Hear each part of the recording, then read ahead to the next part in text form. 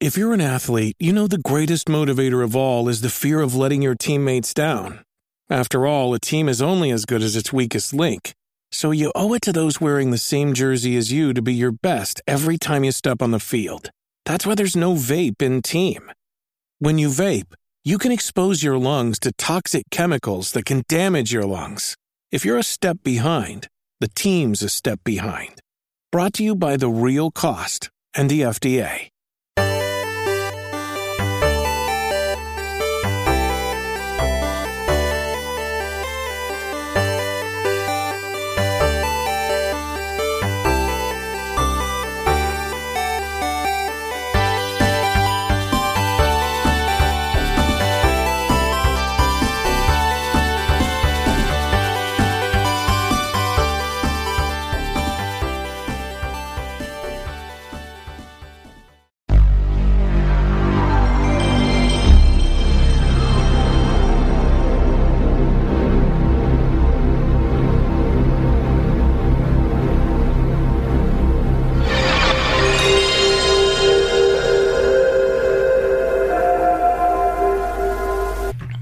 Hello and welcome to another episode of Box Trick. I'm your host, Matt Brady. Joining me, as always, is Thomas the Motos Davis and Alan Thomas. And today we're going to be bringing some PS1 hidden gems. One of my favorite systems of all time, as voted by us in our top 10. I think it was our top 2 video game console of all time. And yeah, we're just going to go ahead and start off this time with Alan. Hey, so my first pick for this was Vandal Hearts. This was one of the first strategy games that I ever picked up back when PlayStation 1 was still relevant. And again, on a system with a ton of RPGs. Yeah. This one pretty easily got overlooked, and it's definitely not Final Fantasy Tactics, but it's still a super fun strategy RPG game that, as we just found out, actually did come before Final Fantasy Tactics. Yes. So the kind of cool thing about this game is that you kind of just play through it. There's nothing special.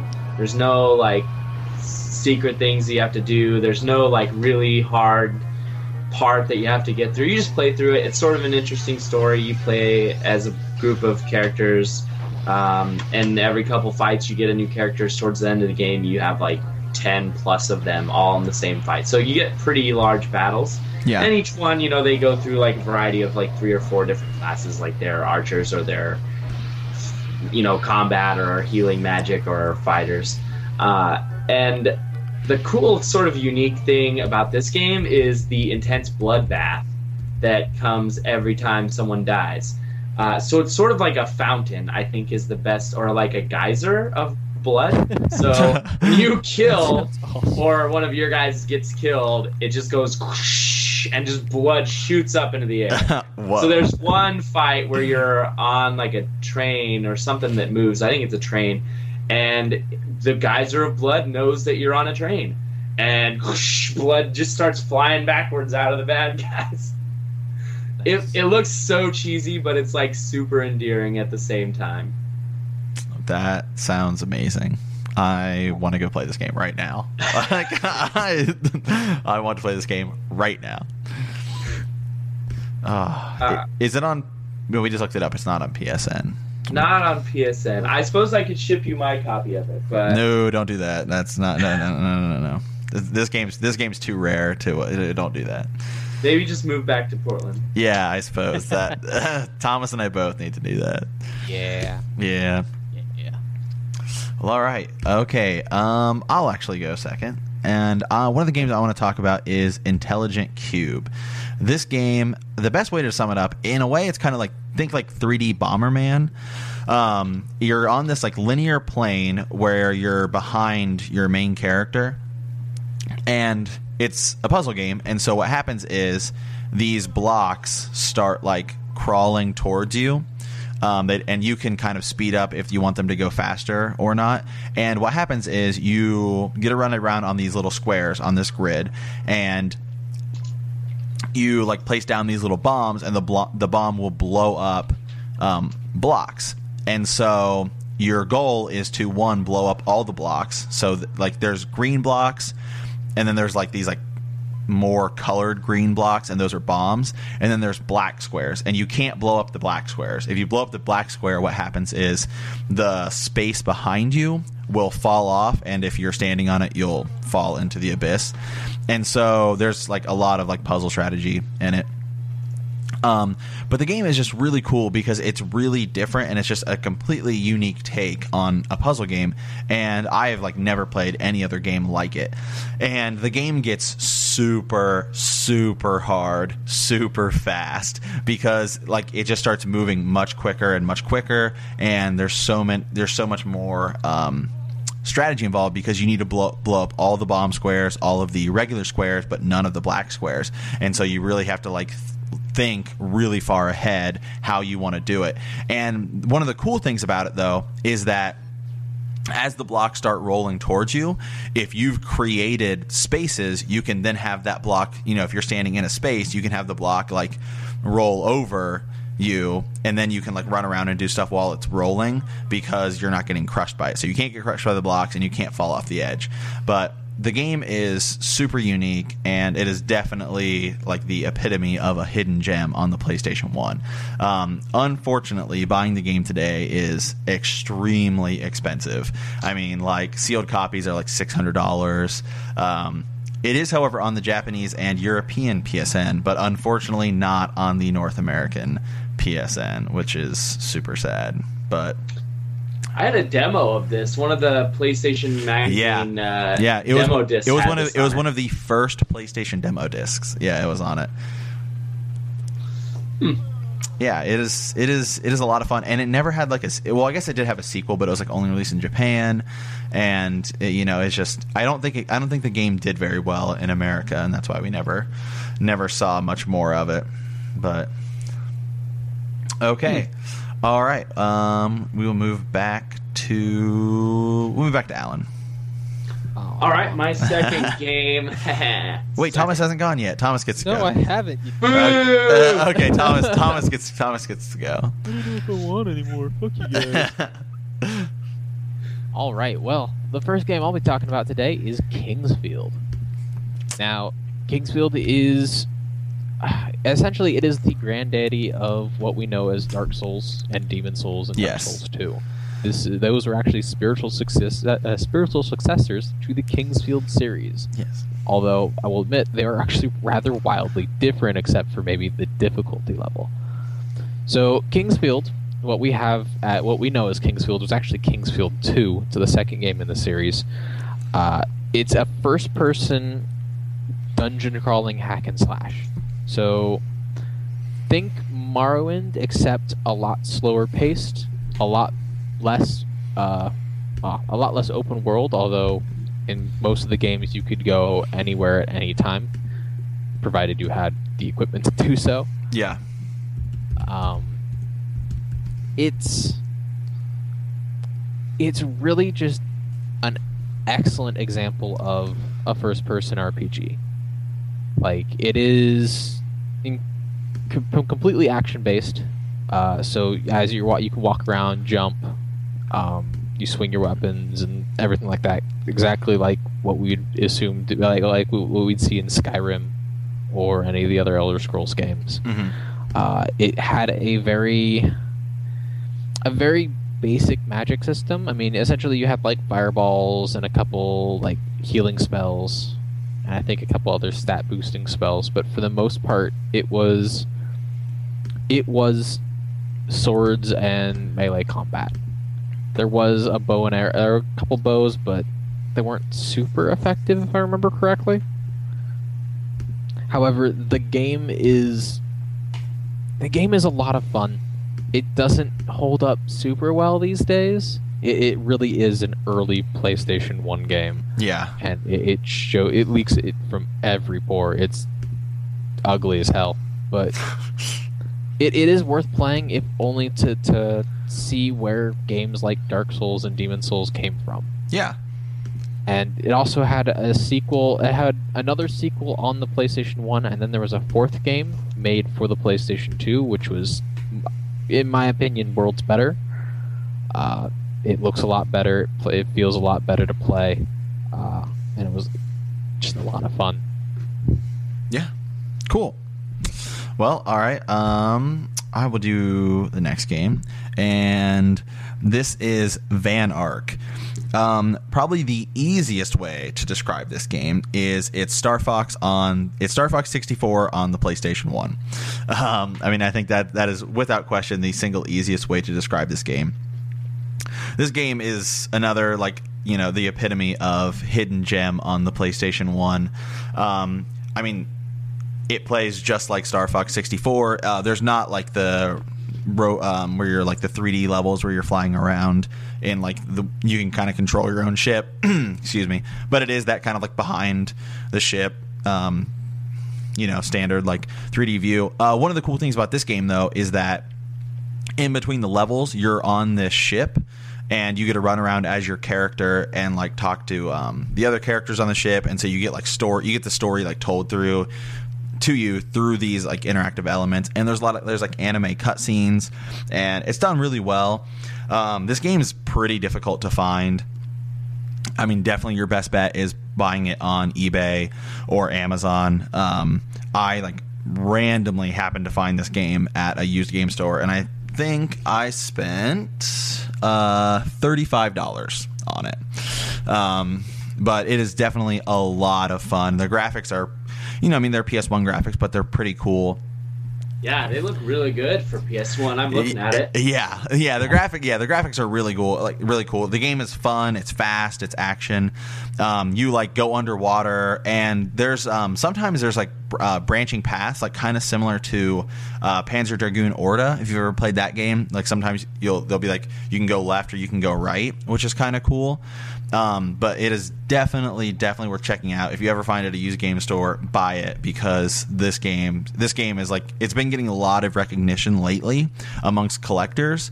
So it is certainly becoming more and more difficult to find, even though it's, you know, already pretty hard to find in itself. But it is definitely worth checking out. Sometimes where you're in between the levels, it can be a little clunky and kind of take a little while. Sometimes you're like, I don't know what I'm supposed to do, who I'm supposed to talk to. But I mean, that's just a slight flaw to it. But I think it's gotten really good reviews, and it is definitely worth checking out. So okay, all right, moving on. We to Thomas. Yes. So the last game I have for you today is, I would say, the most hidden. It probably is. Definitely the most hidden. And I have almost a hard time calling it a gem, too. I would say it's an unpolished rock of a game called LSD, the Dream Simulator. Was this game only released in Japan? I want to say yes. Okay. This is a Japanese-only release. However, it definitely warrants being talked about because it's a weird game. Yeah. So this game is based off of the Dream Journal of Hiroko Nishikawa, who was a staff member at a company called Asmic Ace Entertainment. And And this is a decade-long Dream Journal, so there's a lot of things in it. And then they decided to make a game about it. So what they ended up with is this really bizarre first-person exploration game where you're usually going through a world that doesn't make a lot of sense. Like it's going to be environments that are really strange, kind of disjointed feeling. There's a lot of really surreal encounters, like flying fish or giant talking stone heads. And the interesting thing is the game's built to be played in like smaller sections, usually around like 10 minutes. And every time you complete one of these sections, you get another lit up square on this giant grid of all the different like experiences you can have. Yeah. And it's kind of interesting because different things will transport you to different parts of the game in different ways. So if you don't encounter anything and you're just wandering around for long enough, eventually you'll just switch over to the next environment right then and there. There are also encounters that'll send you to other places, essentially. And it feels really random, like you don't know where you're going to go. But, I mean, all it takes is as little as bumping into an object that you didn't really realize was something that would change the level. Oh. Yeah, I'm looking at screenshots of this game right now, and I'm like, I have literally no idea what I'm looking at. It is such a strange game. How did you find out about this game? Oh my god, I think it was through the Something Awful forums, actually. Oh, okay. I think I was just browsing a thread on PlayStation 1 games, and then somebody brought up LSD, and it spiraled into this strange realm of what the hell am I looking at, and how can I play it? Yeah, how have you played this game? I have gotten it to work with an emulator. Oh, okay. I don't remember the specific emulator I used, but it definitely took a little bit of work just because of the nature of PlayStation emulation. Yeah. But once I got it working, it worked fairly well for a while until the emulator crashed about 10-20 minutes in. Yeah. That is kind of the unfortunate downside to PS1 emulators. They're kind of difficult. Yeah. Now, it did get released on the PlayStation Network for Japan. Yes. So if you have a Japanese PlayStation Network account, you can definitely download it and play it through there, provided you're able to, of course, get yen onto your PlayStation Network account. Yeah, we're definitely going to do a video at some point talking just specifically about that, because I'm certainly interested, and I think it is definitely something people should know about. Oh, yeah. But, yeah, LSD is one hell of a trip. I mean...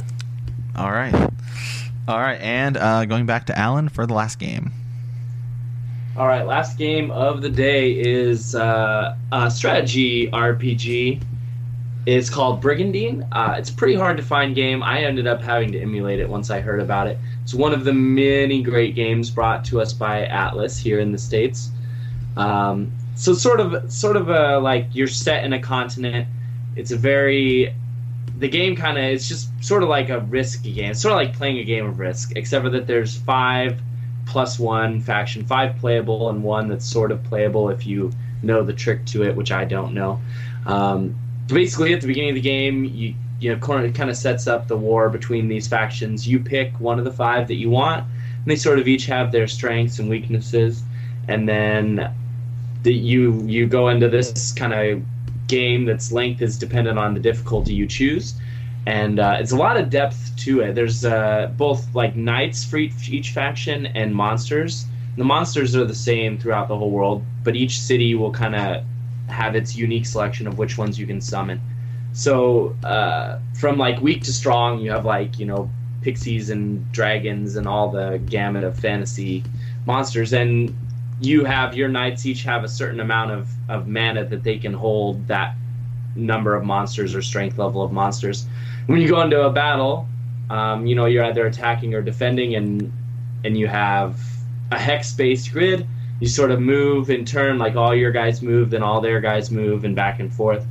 And the point is just to conquer the entire land in the time limit that you have. So sort of a couple problems, like the AI in this game is not great. Definitely play it on hard, because easy is stupid, and normal is just not difficult at all. But it's just a cool game, and like it's a fun strategy, and there wasn't a lot of this kind of strategy where it's like more of a grand strategy, like a Total War type situation, where you have like a whole continent and the whole point of the game is just this giant battle. Right. Not like Tactics where you have each individual battle like decide something. This one, like you have upkeep, you have resource management. So it's each kind of game you play is going to be a little different. So it has replayability for that factor, but it's not like a straight story necessarily that you go through. There is some story elements, but it's more about, just playing it like a board game, kind of. Yeah.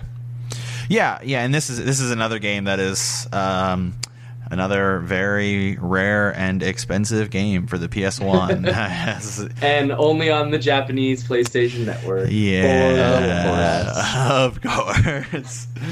So yeah, well, so there are some PS1 hidden gems again for collecting. A lot of these, especially if you're into RPGs. I mean, There are so many great RPGs on the PS1. You can definitely never go wrong playing any of them because they're, it's probably the best system for RPGs. I mean, that's debatable amongst the SNES. But again, so some PS1 hidden gems, definitely worth taking a look at. So as always, thanks for listening.